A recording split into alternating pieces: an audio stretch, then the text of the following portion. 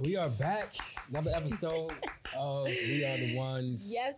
We are. Yeah, Come this on is now. exciting. We're the ones we've been waiting for. We've been having like some all-star guests. I've been enjoying each and every one of them. And you know what else I love too? It's like it's not just all males, all females. Mm-hmm. It's a little bit of everybody. It's a little bit of everybody We got going on. It's exciting, you know. So I'm happy to be back. This is the podcast where we have extraordinary conversations with extraordinary people, absolutely doing extraordinary things. And again, I say this every week, but today is definitely no different. We have such an amazing individual. I cannot wait to dive into her story. Absolutely. But before we dive in, Avi, I gotta just stop for a second. I gotta pause for a second. Okay, we pausing. What's pausing? What are we pausing on? The hot pink right now. You killing it right now with the hot pink. Said the hot pink. The hot pink. You know. Look at you. You see that though? It's looking super. Like I love the whole the bracelet. Look.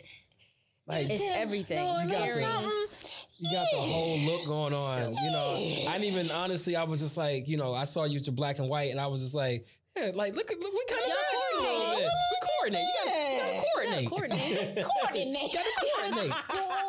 No, I love the look, you know, because I know obviously you're visual podcast, visual show. And you know we gotta, look the part. Step it up a little bit, so I decided to, just a little. Do you not do that every day? I don't. What? I don't. No, I don't either. No, I be looking rough some days. We won't be able to tell Aitina. Won't be able to tell. So I'm doing a good job then. Absolutely. Well, okay. So I wanted to wear pink, right? Because we're still in Breast Awareness Month, right? Breast cancer awareness. Yes. Breast cancer awareness. Yeah. Yes. What did I say? I said breast awareness. Because you got to be aware of the breast. You got to be aware of the breast. You just never know. Because anything could be happening in the breast. Be aware of the breast. Be aware of the breasts. Sizes, everything. But I got this from Miss Eye Candy on Allen. Oh, nice. She's at 84 Allen Street. It's an awesome, dope boutique. I love it. And the thing that I love about boutiques as well is that you get like original things. Like it may be the same thing, but just in one size. Yes. You know, it's not like a mass produced thing. Yeah. So Miss Eye Candy, please go hit her up. And actually on Instagram, she's Miss Eye Candy Allen. So ALLEN. Hit her up. She's dope. I'm loving it. Dope. That's my homegirl. Conversations when you get in there. You sit down for a while. You have those conversations, relationships. It's an inviting place. Dope. Yeah. It's a very inviting place, inviting Allen atmosphere. is becoming really dope, though. So shout out to Miss Eye Candy Boutique. Absolutely. Shout out to you. Thank you. She got you looking real fly today, Avi. You know what I'm saying? I'm going to go down there tomorrow. Yeah. She got those sweaters in. She does. There's some nice sweaters. She does. And that's exactly what she said. She said, make sure you come back. I got some sweaters coming in. I'll be back. Yes. It's that season for it. Sweaters. Yeah, sweater weather. Because, Buffalo, we can have 4 seasons in one day. One day. I'm burning up right now in this sweater. But it's all good, though. It's all good. I'm ready. Listen, I'm ready to dive into. We have amazing guests today. I'll give you the honors of introducing our guest. Miss Aitina. She is amazing. She is doing some extraordinary things right now. Aitina, I'm so proud of you. Get Focused Productions. And the way that you're actually giving back to the kids as well, you're making sure that they're honing in on their talents. We got to see it at Tales from the Porch. We're going to talk about Tales from the Porch. Oh my goodness. I was seeing these kids run around with cameras and they were really like, okay, the angles and staying back and everything. They were like really getting into it. So I just love everything that you're doing and the way that you're reaching back to make sure that the generation is honing in on the arts, because arts is so important. And I'm glad that Buffalo is finally getting back to knowing that's important is the arts. Yes. And you're definitely a part of that industry and that community. And also, you got a nice award from 43 North, which I want to talk about as well. Yeah. We want to talk about that. Yes. That was a few years ago. It's a minute ago. Yeah. I was like, come on, Yes. So I want to dive into it. So do you want to start? Yeah. So, Start it off. So absolutely. So Aitina, again, as Avian said, we are excited to have you here, but we really just kind of want to dive into your story a bit, right? Because you are doing amazing things right now. Working with the youth, And again, as she said, having these young people run around here and creating this incredible content, you know, again, I had the honor of being featured in the Tales from the Porch, and I mean, featured everywhere, Jamil. Right. You know, I mean, just give the keys to the city to Jamil. I mean, tell your boy to holler at you. You know, He may already have them. You're right. yeah, I ain't got it yet. I do have a day named after me here in Buffalo. That's what's up. Well, look at Slight you. flex. You know what I'm saying? But yes, I just love the work that you have been doing. I've had the opportunity to, like I said, do some stuff with you. We worked together on a project before, some stuff that I had going on, and just seeing how you are. I mean, you're just so humble. You're so sweet. You just have a really just like sweet spirit to you. You know what I mean? So, but before all the business stuff, like let's kind of dive into the backstory of Aitina. You know, so kind of tell us a little bit about just your upbringing, like what kind of got you to the point of, you know, this being a creative and getting into that space, and you know, some of the things that you had to, you know, some of the challenges that you've had to kind of get you to this point today. Yeah, man. I was way deep down in some soil, you know, planted deep. And I was given, you know, these cards. You know how people say, you know, you can't choose the cards that you're given. I was given, you know, these cards in life. I was given a mother, a beautiful woman, and a father who, you know, is dope in his own right, but wasn't in my life. So my biological mother and my biological father, unfortunately, I didn't have them growing up. And I grew up in the foster care system. And me, my sister, and my brother were placed, you know, at an early age due to my mother's just addiction to drugs and, you know, the things that she was choosing to do to fill her voids. And so that's where the story started. And then just being surrounded by opportunities, if you will. My foster mother, who became my adoptive mother, just kept us involved, you know, Parent Center, Langston Hughes, just making sure we were involved in different things. I loved the arts. I did ballet. I did African dance. I did drumming. I did so many different things. And these were just these tools to utilize voice, if you will. So just going through that process of being exposed to the arts really helped. But even before that, it was like exposure to faith. Like my adoptive mother, we'll call her my mom from here on out. Absolutely. She kept us in church. So it built this foundation of faith and belief and something that was a standard and that didn't alter or change. You know, God is a very, you know, solid entity, you know, not entity, but being. Yeah. And that didn't shake or shift. So it was faith, having family and that strong, like, my mother is a no-nonsense individual. Like, she don't play. Like, she was Kojic. Like, yo, get up, do something. Yeah, and she was in her 50s when she had us in her care. Oh, wow. And she raised over 30, not necessarily raised, but had over 30 foster children throughout her house, right? Wow. But already raised 3 women and were grown by the time. Yep. 3 biological women. All of her children, including her adoptive children, have graduated college. Wow. And so she did that basically on her own. So I learned that grit from that, seeing that. And she was in her 50s. So I had an older mother. I had like a grandmother. Like a big mama, sort of, you know. So I would attribute a lot of what you see today to a lot of that. So that faith, that grit, and that being exposed to other things other than just like your neighborhood, you know, and I'm sure we'll get into like programs and things that I, you know, invested my time in as a young person, but that's where it started. That's the foundation to me. You know, there's a lot of trauma and other issues mixed into that, you know, I learned that really pulled me to a certain point of like, being stuck in my adulthood, such as being afraid of vulnerability, being afraid to share, you know, my heart or emotion, being afraid to have long-lasting relationships because I'm afraid of abandonment. So a lot of that came from the way that, you know, things I was exposed to, things that I went through. So all of that makes me who I am. Yeah. You know, and I'm embracing it every day. Like every day I'm like growing into whoever I see myself to be. You know, that person is not me today yet. I'm striving towards that, you know, 100%, if you will. Aitina, I'm so glad that you kind of opened up the book, because I love going exactly where I'm about to go because you opened it up.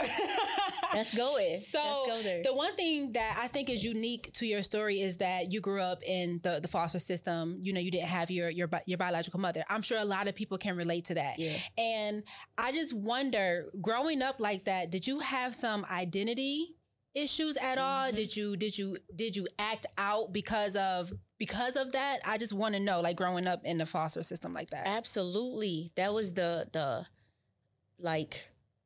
big issue for me, not understanding where I come from. Yeah. And I think that that's the big issue for a lot of people, you know, in many different places.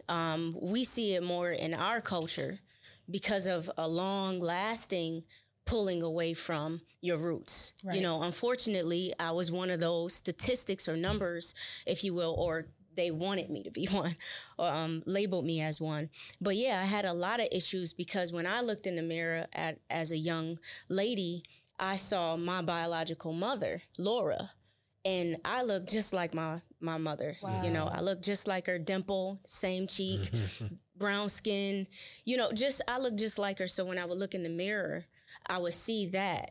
And then when you see that and you're constantly told, you look just like your mom, or you move like your mom, or you this or you that, but then attribute your mother to substance abuse, attribute that to, like, she died from an overdose. I was 3 years old. Wow. You know, seeing my mom in a coffin, you know, and oh my gosh. Just if I'm looking in the mirror and you're telling me, like, I look like this person. And then hearing other things growing up in school, like, oh, your mom didn't love you, or all of these different types of things.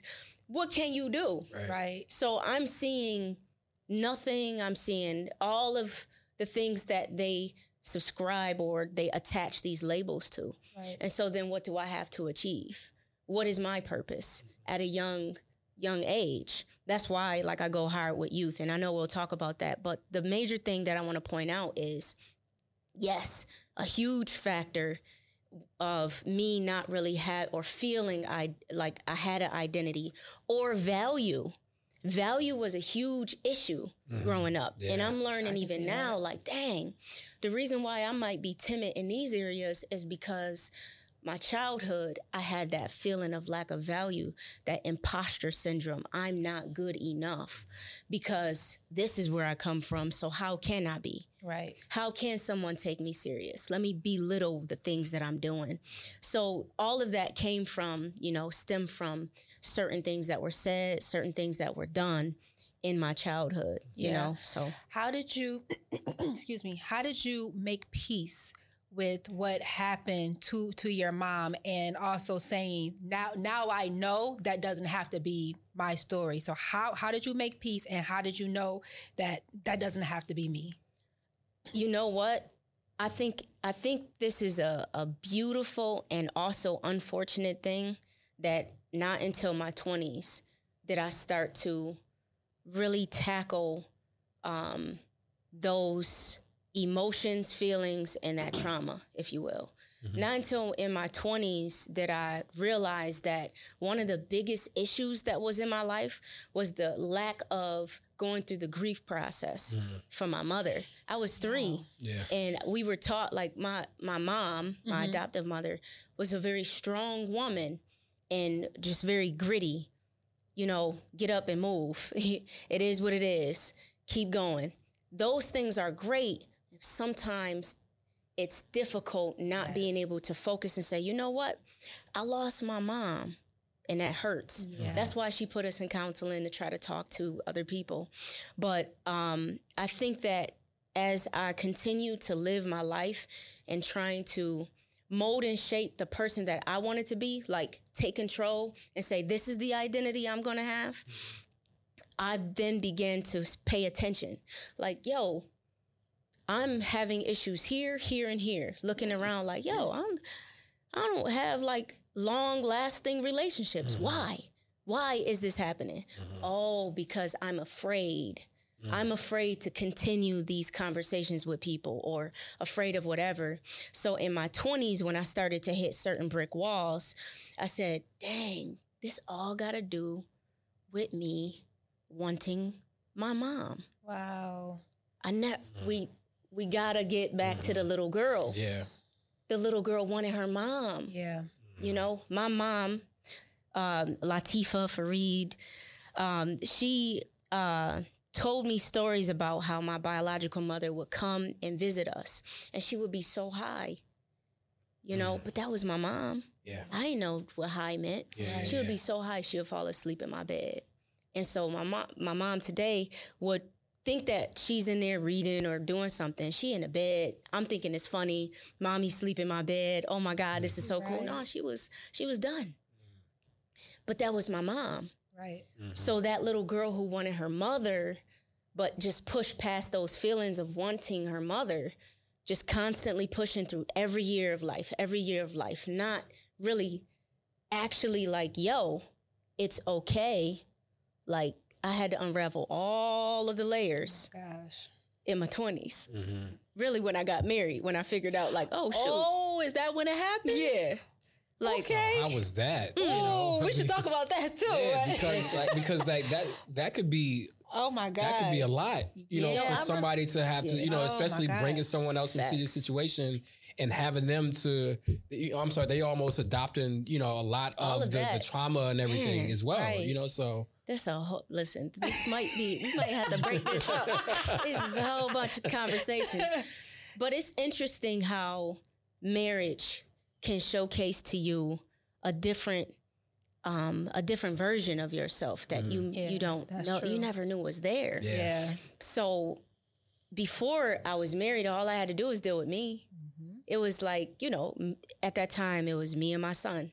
You know, I was a single mother, doing whatever I needed to do to take care of my child, working hard, just doing whatever I got to do to make a better me, to be the best mom I could be.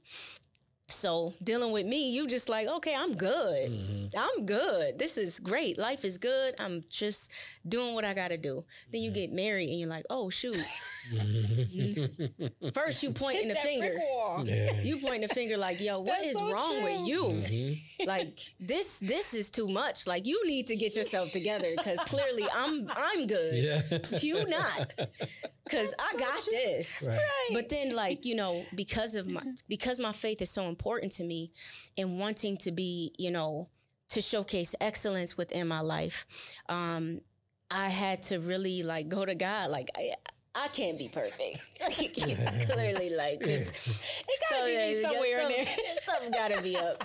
And I started to unravel. What a beautiful journey it was, just going into that war room, if you will. Yeah. And just being open and vulnerable with God. Like, yo, God, I got some problems. I really don't want to face the fact that I got them, but I know that you got me, and I want to be a good wife, and I want to be a better, you know, individual within his household. So show me. And he showed me ugly me.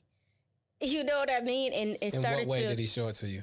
Just, yo, like when you're reading the scriptures and it's talking about fruit of the spirit. Oh, yeah. And it's talking about patience. Oh, yeah. Long suffering. All of those things that you're supposed to be, you're supposed to be bearing. And when you really are honest with yourself and you look back and you pay attention to your moves, you're like, that's some rotten fruit. I ain't got that. I don't know. In these certain spaces in my life, like, yo, like I really need to do better if that's what I want. Yeah. And so showcasing to me like, yo, you have to be patient. And so in order to be patient, you have to be faced with things that will push your patience so you can exercise that growth, if you will. Like if you want to lose weight, you got to go to the gym or you got to do something, pick up the weight. It ain't going to feel good. And you will quit if you don't like to be uncomfortable. But if you keep at it, you're going to have some muscle. Right. So I wanted the muscle. So I'm like, yo, I'm going to have to face this and work with this and communicate or what have you. So showcasing my impatience, showcasing my lack of trust, my fear of just all types of things. through that made me a better me and led me to realize I'm just a broken little girl inside. And so I need to fix that little girl, hug her and tell her, yo, you good. Right. It's okay. You here now. Right. And then nurture her to get to where I am today. Yeah. You feel me? Yeah. So I want to go back. Yeah. Because we went to marriage, but I kind of want to go back. Yeah. So when you said that you noticed that you weren't cultivating long-lasting relationships, I'm thinking about, because middle school, high school, those are some big years for us. You know, they really mold us into who we are. So did you have even that one friend or a couple of friends, or was it really just the people in your house that you would consider having a relationship with?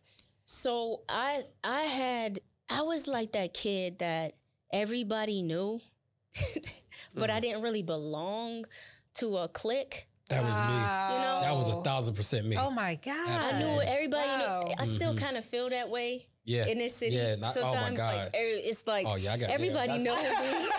Everybody know me to a certain extent. 1,000%. You know, and I can move and shake and ebb and flow in any given circumstance. And I love, and I love that. And I love to be able to be free in that, because I love people in different capacities. Yeah. I'm not just stuck into one space. I can't be. So I did have friends. Okay. I did have individuals, like church friends that I hung around. I had mad cousins. I had a lot of different friends in different capacities, in different spaces. Was there anyone that truly knew you? Who knew me? My sister knew me. Okay, so it was family. Yeah, okay. My sister knew me. My brother, to a certain extent. But even in there was a little bit of a distance. It was always seemed like there was a distance within, childhood. There was like this isolation, if you will. I think we did that to ourselves, though. Yeah. One of the things you had mentioned earlier about being exposed to things, right? And that kind of helping to shape, your view on this life and just everything that you had going on. Yeah. Kind of talk to that for a second. I want to talk about just the importance of exposure. And I bring that up because I know for me, this is why I love having these conversations with people, because a lot of what we speak about, it reflects my own experiences, right? And I've been through a lot of the things, a lot of the traumas and things like that in life. And I know for me, even coming up, being exposed to a world outside of my circumstances at that time, it really just opened up my world for me, right? And it allowed me to see that there was a world bigger than just everything that I was going through at that time, right? So, but it took for me to be exposed to these things. So kind of talk to that, talk about just how important it was for exposure for you to become the person that you are today. Yeah, I think one of the pivotal points in my life, there's many. One of the pivotal points in my life is Yo Buffalo. I talk about it all the time because it was such a dynamic program. Yo Youth Opportunity, right, at JFK. And so the high school I went to was Performing Arts, which was on Clinton at the time. Right down the street is JFK. So it was a perfect situation, and that program was phenomenal because it had mentors and counselors, and like the adults weren't too far in age from the teenagers. So that was one, and they looked like us. And so they spoke our language, if you will. So they got it. And we had a good moment. That time frame was so perfect for me because I felt like those that were in that generation before us that was in the program or teaching us, they weren't afraid to pass the torch. Where you get some elders that are like, "Oh, you got to figure it out on your own." Don't even get me started on that. Oh, man. Okay. But they weren't afraid to pass the torch. I learned so much from that. But in this program, they would pay us to come to training classes. Wow. And they would train us like job readiness skills, communications, understanding how to be an employee, filling out timesheets, making sure you speak the right way in your emails, you know, today, oh, Lord Jesus. But how to respond correctly in your emails and communications. They learned, like, they taught me 7 habits of highly effective people. Ooh, yeah. You know, that is very powerful. But then they took us on these trips. And we went to Washington, D.C., and we went to Arizona and Louisiana. And I got exposed to all these different places that look like our city and some places that didn't. I rubbed shoulders with young people who were in foster care, who were dealing with similar stories and similar issues, but who were being impactful. Like running conferences, you 15 and you running conferences, oh, I'm gonna need to get with this. And then it just changed my mindset. Because it's like all of the things that I keep hearing, you know, the idea of being a failure to thrive. That was my label. That's what I was labeled as. Now, in the 80s, you know, you're talking 86 and stuff, they had those kind of labels when you're a foster child or, you know, deemed a crack baby, if you will. They slap those labels. Oh, this child is going to be a failure to thrive because of this, this, and this. Right. Me, my sister, and my brother were diagnosed as emotionally handicapped.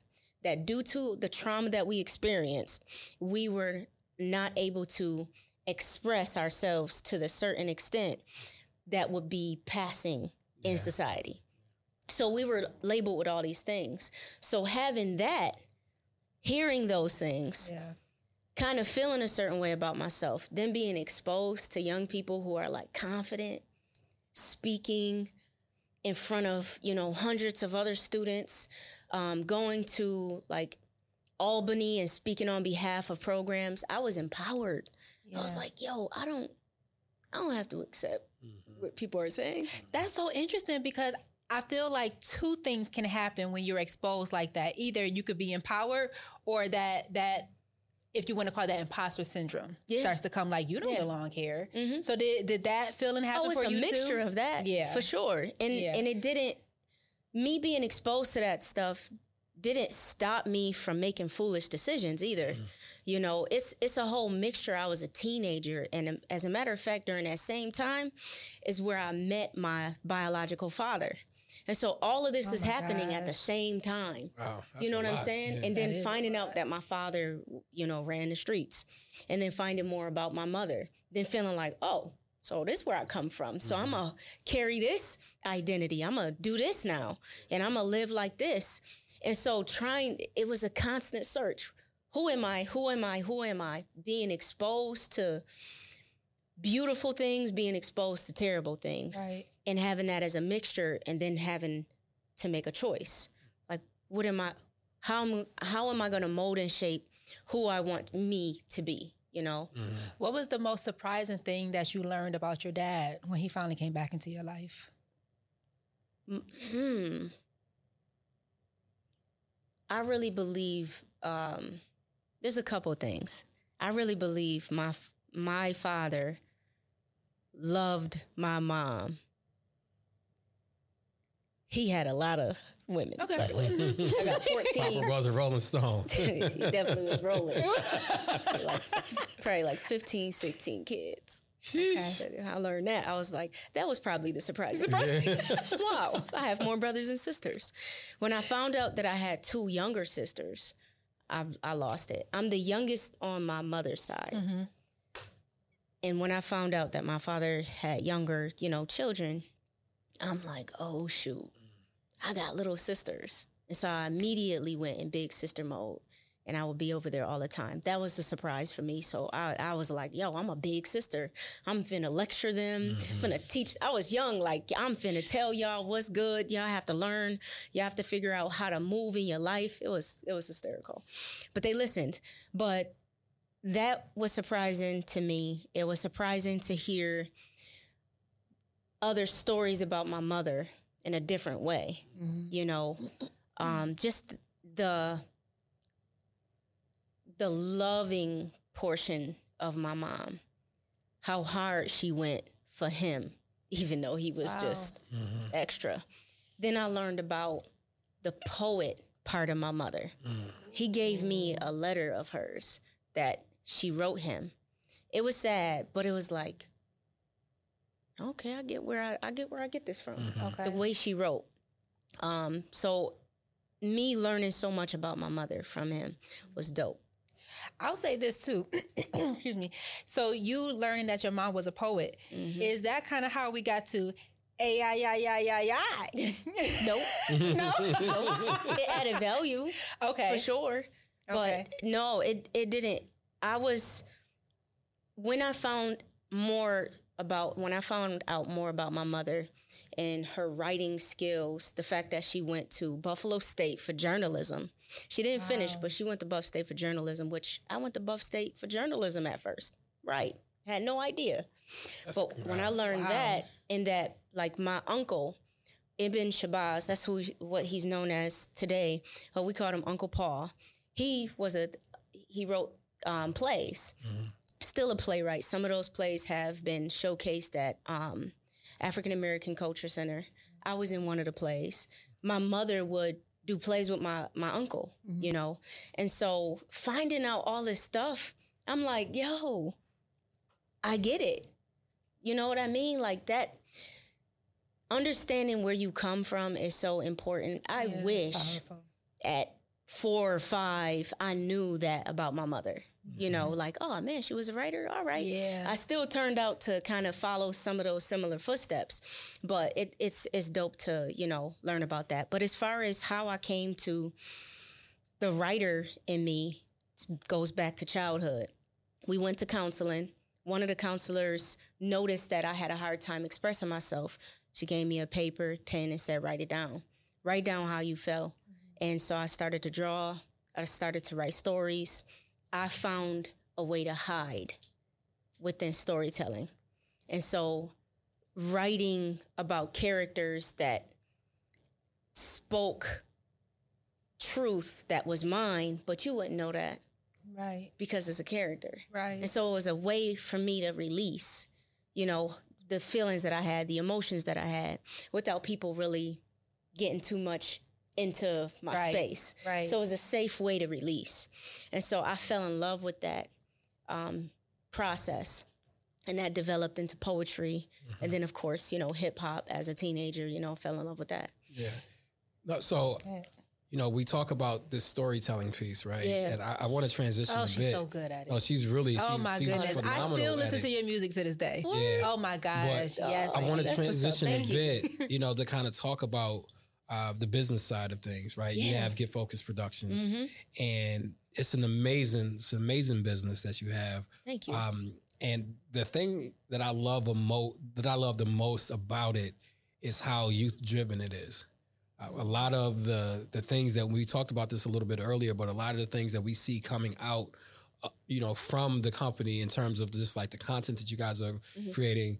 I mean, it's young people behind these cameras. It's young people's out here that's doing these things. So talk a little bit about Get Focused, just how that idea came together and why the youth? Why was it important for you to make sure that it was youth driven? So Get Focused Productions is, man, it's my baby. It is. Just capturing human first stories through photography and film. So teaching anybody, whoever, young, old, how to tell those stories, share those stories, own your own story. And then giving back in 2 different ways, giving back to youth. And I found that, like, giving back in a sense of, I'd say, archiving the voices within the community. So finding ways to finance and fund, like, a Tales from the Porch. How can I capture your story because you're dope and I want people to see you in the way that I see you? So let me find some funding and, like, focus on that and highlight that and propel that as much as I can. So that's the give back. And then just working to have youth incorporated in that in any way possible. Why? Because I was that young person. Yeah.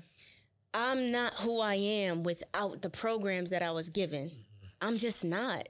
You know what I'm saying? I'm not. I'm not who I am without Kojic Sunday School. And those old mothers in the churches, you know, teaching us the memory verse and pushing us to get in front of the church and say it.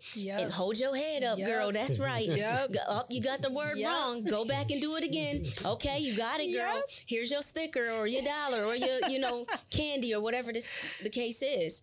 So I remember that. I'm not going to forget how it felt to be highlighted, to be, you know, to see these platforms, if you will, and these entities that have power or have voice and them giving it to you. You know what I'm saying?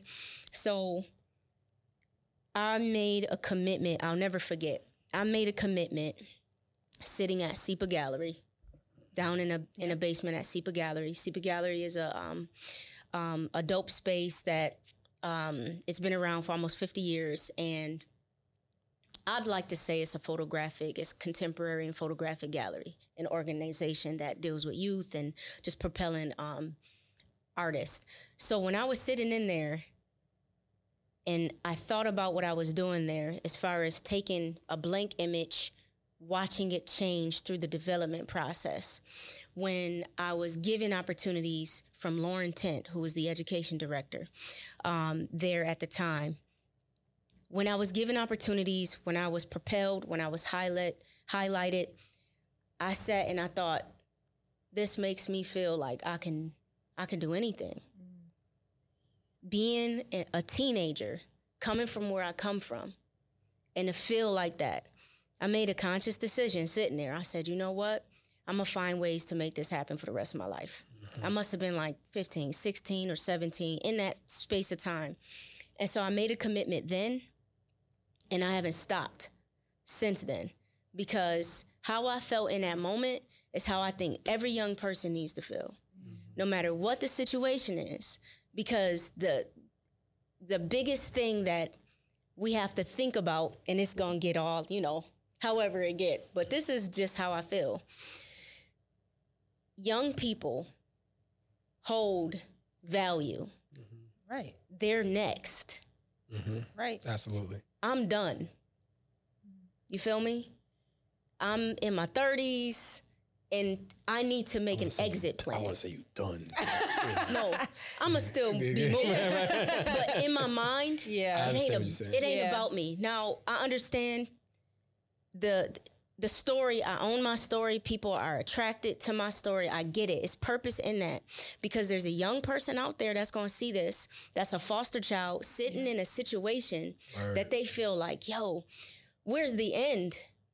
I remember feeling like that. Wow. There's some young little girl watching me, my every move. Like, oh man, she did this? Okay, well, I guess I could do this. I'm living for that little girl. Yeah.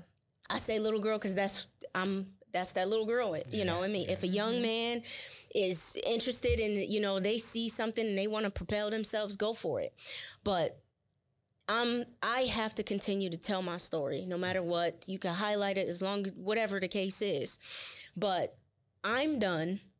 My mission is to find at least 5 young people who resemble something similar, and I'm going to invest all that I can in them.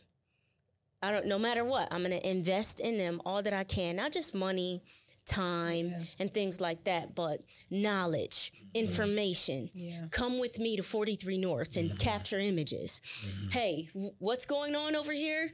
All right. Okay, this contract is this much money. Okay, guess what? This much money is going to be allocated to these young people. Right. You know, I'm going to find a way to make sure that those young people are constantly in that space, because those 5 young people need to grab 5 people. Right. Because our next generation got to be solid. It has to be, because I'm not going to be here for the rest of my life. Right. Well, I will be here for the rest of your life, right? But you know what Clean that up. That sounded ridiculous. That sounded foolish. Yeah. But you know what I mean? Like, that's important to me. So I'm going to do whatever I can to be a better version of me every day, fine-tuning the brand so that I can be the best leader that I feel the next generation deserves. Mm-hmm. That's your mission. That's what it is. That's what we're supposed to be doing. Yeah. You know? You had mentioned 43 North, and one of that I had the opportunity a few years ago to judge this competition. It was called the Ignite Buffalo.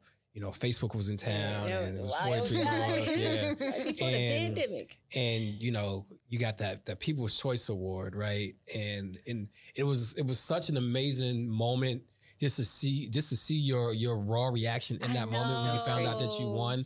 I mean, literally, I was sitting on that stage just like getting emotional myself, you know, because I'm like, you know, you work so hard, you know, and you've invested so much of your time, your talent, your own resources into young people, into your business. And here it is, like, you know, now you have something that will help infuse, you know, and help elevate what you're doing. Was that like, would you feel like that was somewhat of a turning point in the business for you? Like when you got those resources back then? So I do, as far as like the resources in it, like, wow, like this is basically what I need in order to be self-sustaining, if you will. One of my things is like, if I'm going to own, I need to like walk, you got to walk a certain pathway in my mindset. Like my mom taught me, we don't eat crow. So don't eat crow. Like we don't accept anything less. Like I'm not just going to accept trash. You know, I want to do as great as I can. And sometimes there's compromises that you feel like you have to make if you don't have certain resources. Or like I see the value in what I'm doing, but you may not see it because I'm missing this, and that as a foundation of a business. Yeah. And I know that in the back of my, you know, at that time, I know that in the back of my head, but I still got to move. I still got to make moves. So receiving that allowed for some of those foundational pieces within my business to no longer be a challenge, which allowed me to be able to propel or move and situate the business in a way where it could be respected, available, you know, used as a platform or what have you. So it definitely shifted the business as far as resources. But the pivotal points were more internal that came after that process. Because you win that much money and you like, there's so many things you want to do, you start to feel like, I think I have to do this because they're watching me. Yeah. You feel me? Oh. Yeah. And then trying to like, okay, well, hold on. Am I making this decision because I feel like whoever they may be, because we be having theys in our mind for no reason. And am I making this decision based on that, or am I making this decision based on the brand of the business? So I started to find myself in certain spaces where it's like, this wasn't the pathway. Right. So, you know, getting focused, you know what I'm saying? So I think as time went on, there's some changes and some shifts that happened within me. And then a whole bunch of stuff happened during that time. I got signed to a label. Come on. Like, that was wild. That was awesome. At the same time. And so making a decision like, oh my God, like, okay, which one do I focus on? Do I focus on both?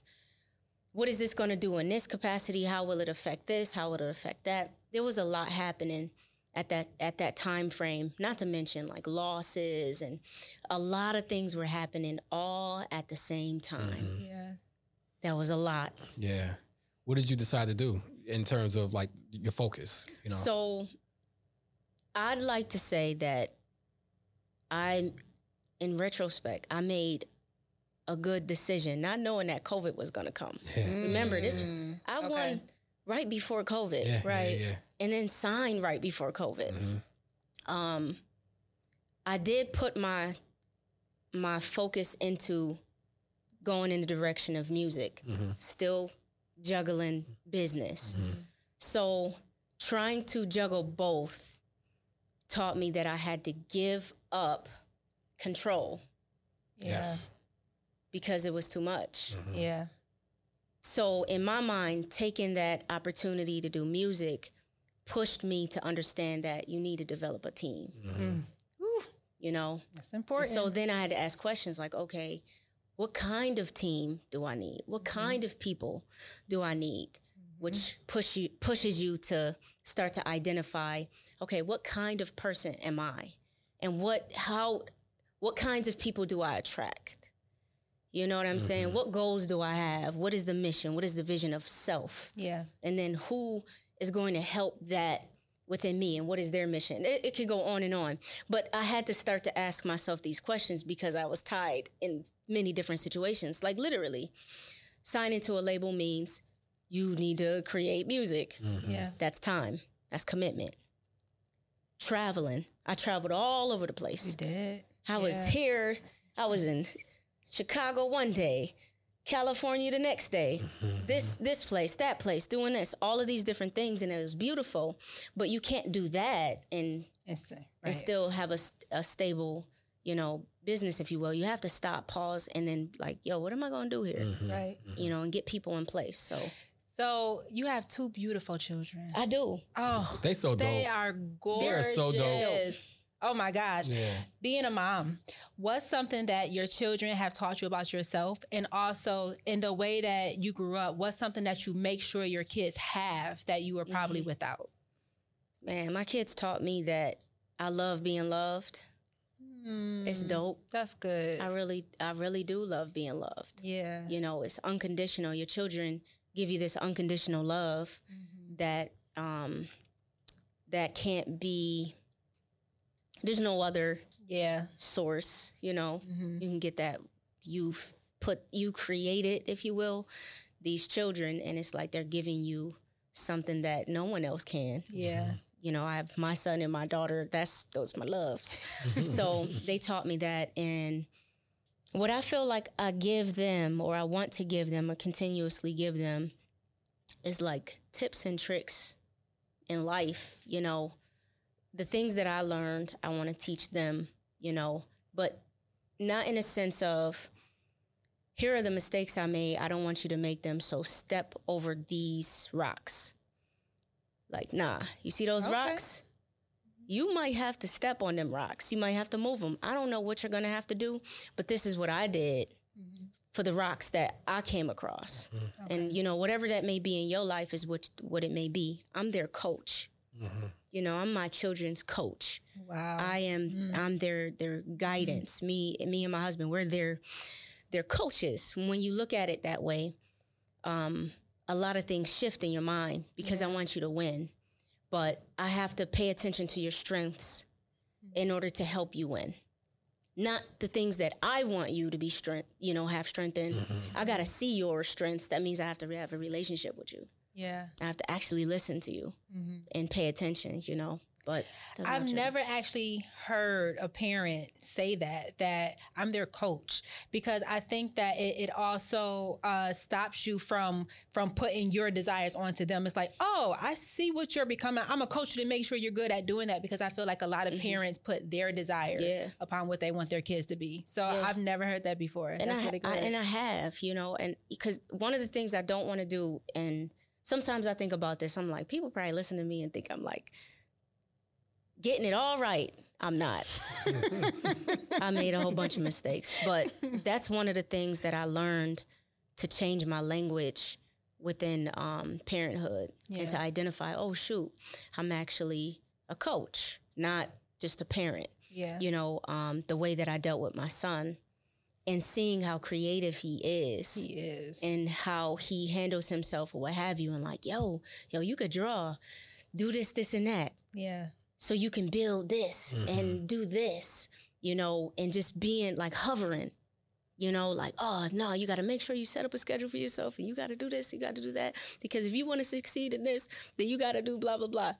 And it's like, wait, you sucking the fun out of the thing he loves. Yeah. Like, let him be. Let him do his thing. Yeah. You know, the line is not straight. That's okay for now. Yeah. You know, so when I started to realize that burden, if you will, that you're putting on your child, you got to step back and say, okay, wait, this is not at all how it should be. I need to pay attention and listen, ask questions, you know, and then try to help guide your child. Mm-hmm. Like my daughter is an organized little young lady. She's a teacher. In whatever capacity, she's turned her playroom into a classroom. And she was teaching her baby dolls grit. I got video to prove it. Let's go, teaching them grit. And I'm videotaping it, and I got up closer to her. She said, Mom. You're too close, Mom. I hit you with the dialogue. You're too close, man. Just wow. And so I pay attention to that. And so then I have to, as a coach, all right, what resources can I give you to add value to you? Not hover, not try to like help you to strengthen your weaknesses, if you will. Yeah. But more so like, let me step back, pay attention, actively listen, and see, all right, let me give you a list. I gave her a list, like a checklist. So after school, when she comes home, she has a list of things. You know, put your school clothes away, clean out your lunch bag, put away, you know, your books, read a book for 10 minutes, and you have to check mark because she loves. That's how she operates. Mm-hmm. Yeah. She loves that. My son, he typical boy. Right. That's typical. You know, it's great. I love hearing stories like this from parents. You know, me being a new parent myself, and love that boy. But I just congratulations. Thank you. Like it's a long time coming, you know, but he's perfect in every which way, you know. But I'm taking mental notes, right?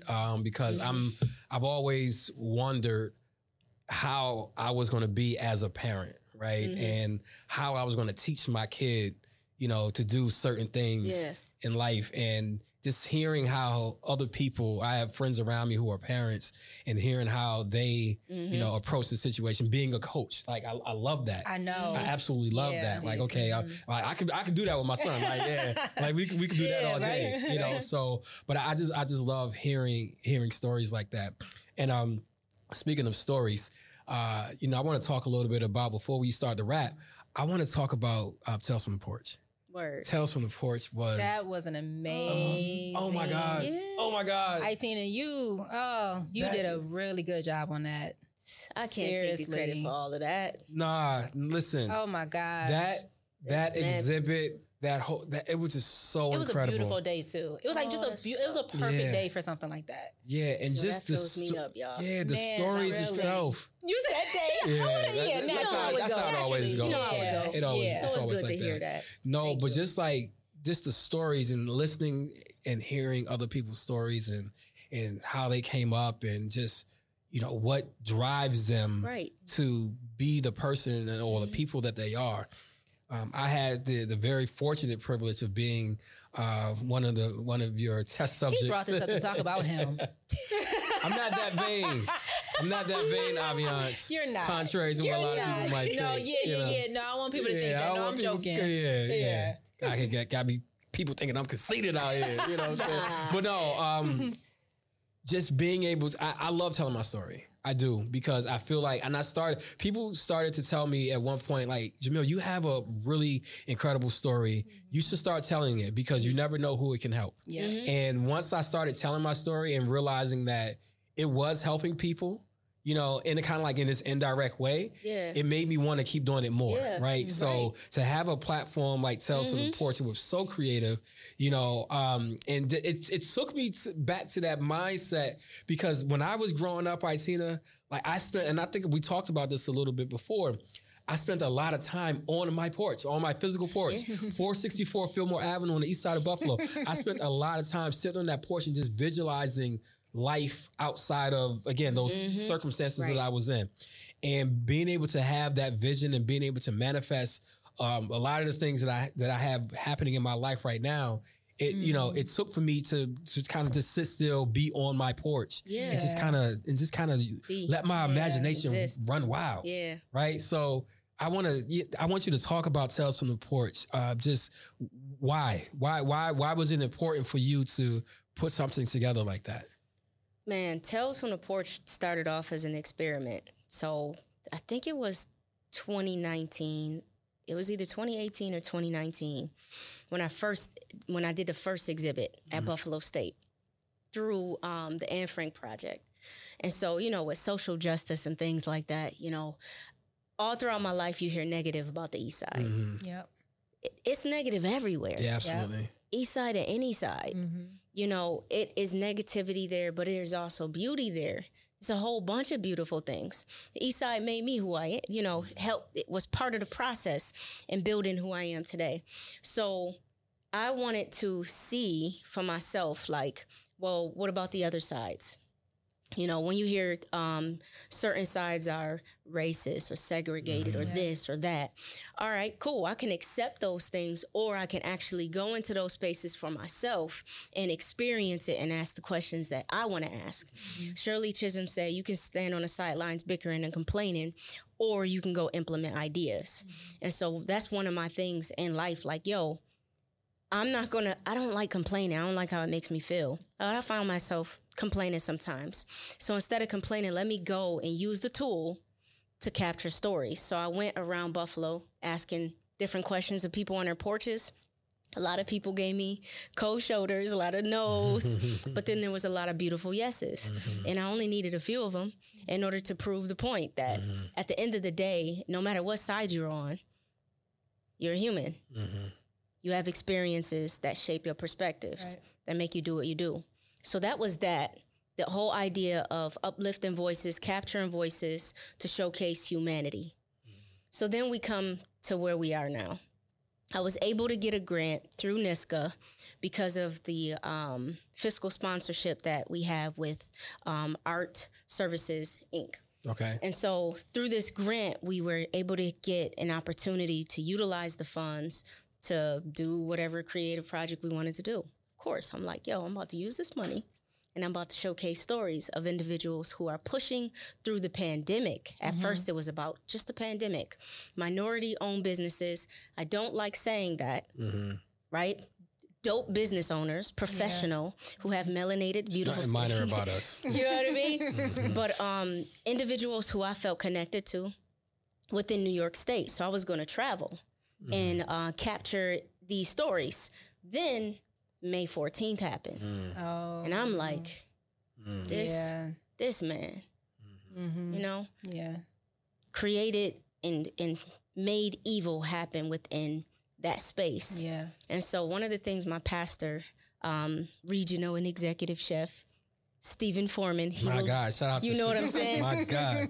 He's dope, ain't he? Steve. Yes, he is. So one of the things he was talking about during that time is how do we overcome evil with good?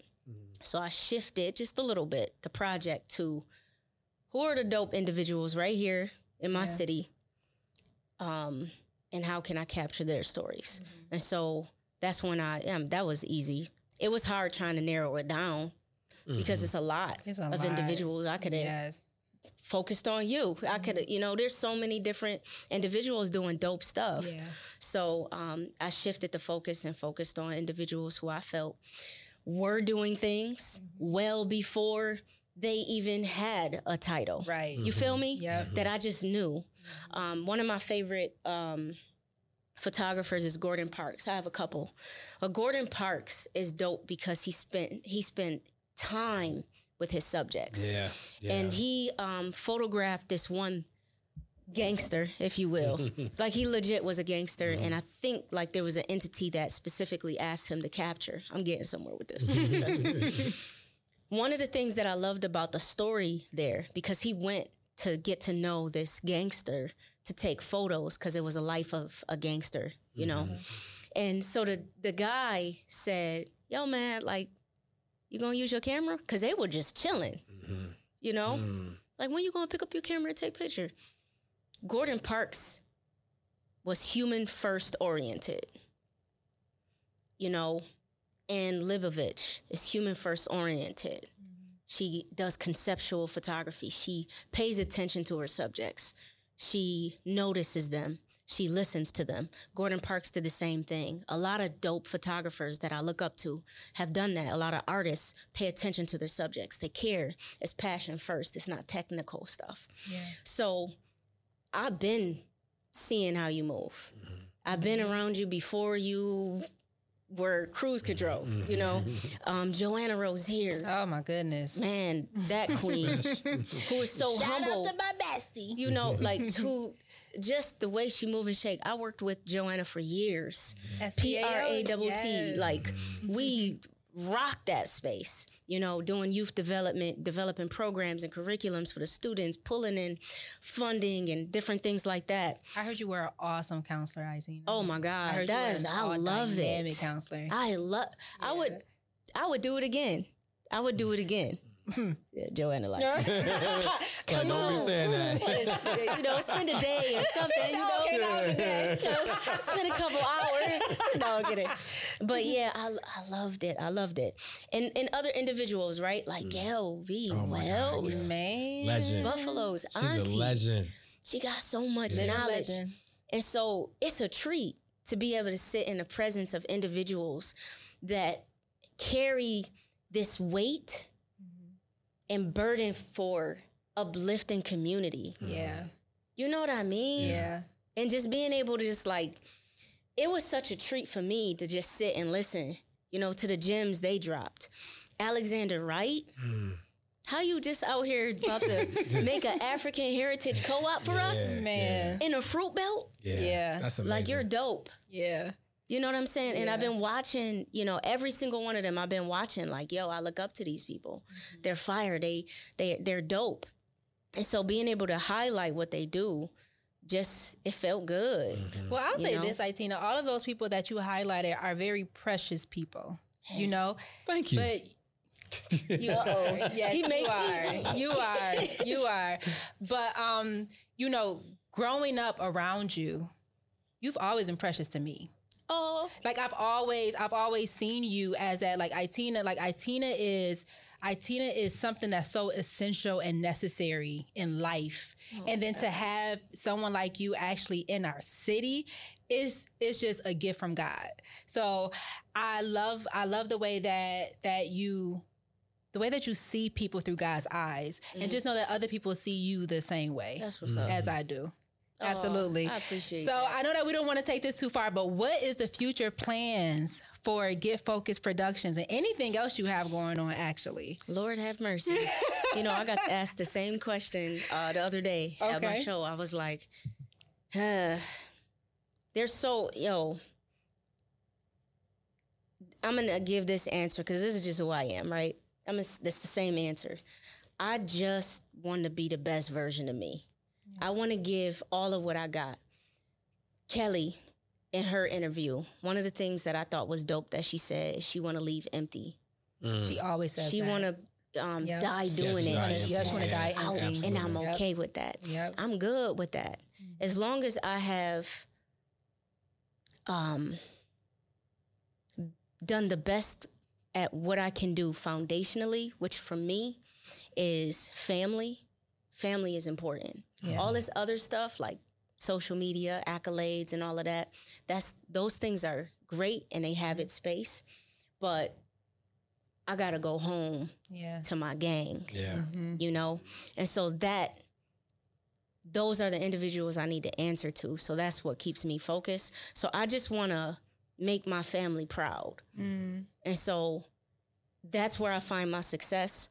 And then as far as business, that's an extension of me. You know, that's a tool to just showcase, you know, ignite thought, expand perspectives. It's just taking all of the things that I love, telling stories through photography and film, working with youth, working with people, collaborating with organizations. I'm just doing what I love to do. Yeah. And just constantly driving the mission and vision, ignite thought, expand perspective. So I want to keep doing that. Yeah. A tangible thing, it would be dope to have a facility, right? To own the building. I can see you. And the land. I can see that too. To own the land. Yeah. And the building. That was actually a vision I had for you before. I was like, that gotta be next. Word. For real.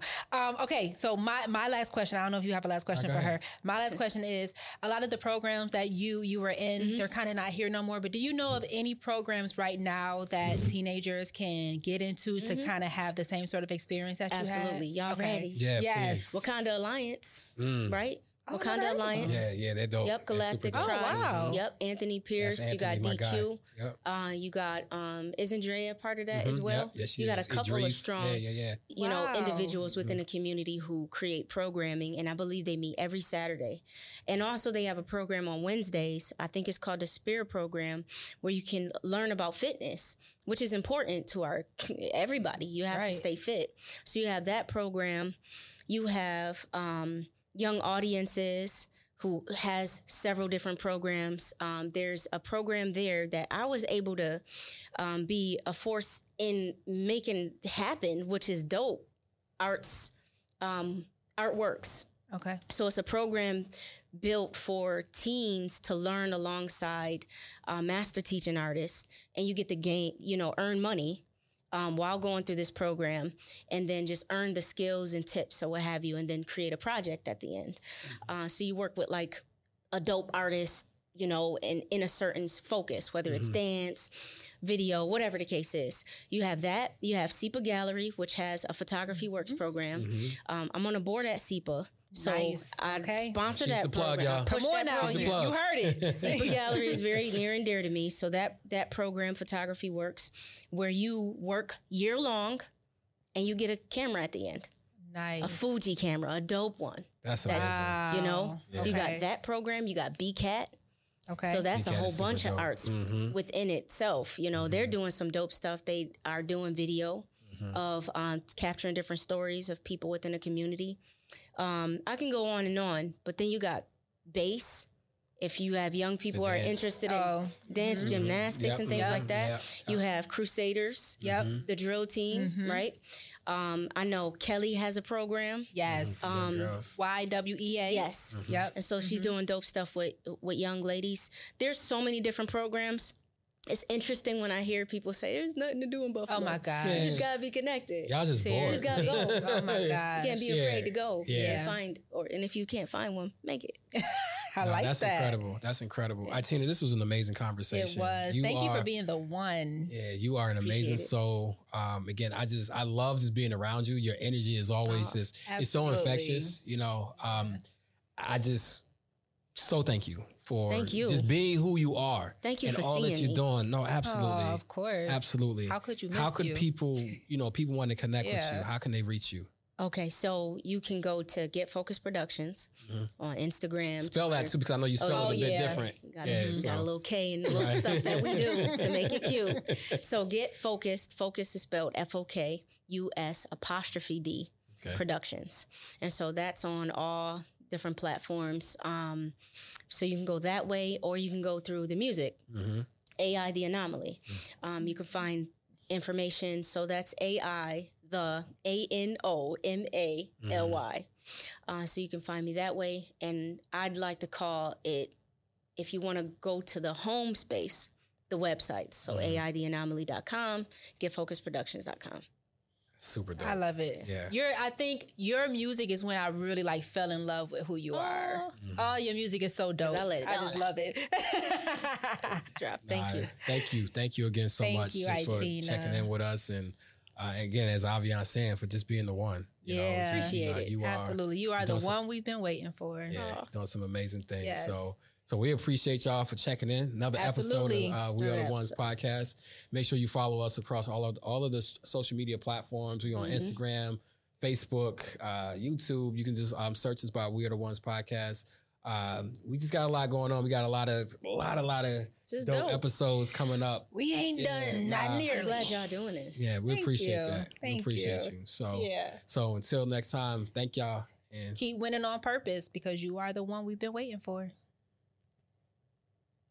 Thanks for checking out another episode of We Are the Ones podcast. Make sure you subscribe and listen to our podcast on any of your favorite streaming platforms, including Apple Podcasts, Spotify, iHeartRadio, and even on Audible. And then make sure you follow us on all of our social media platforms on Facebook and Instagram at We Are the Ones podcast. And make sure you subscribe, like, comment, and share. Because remember, you are not just the one. We are the ones.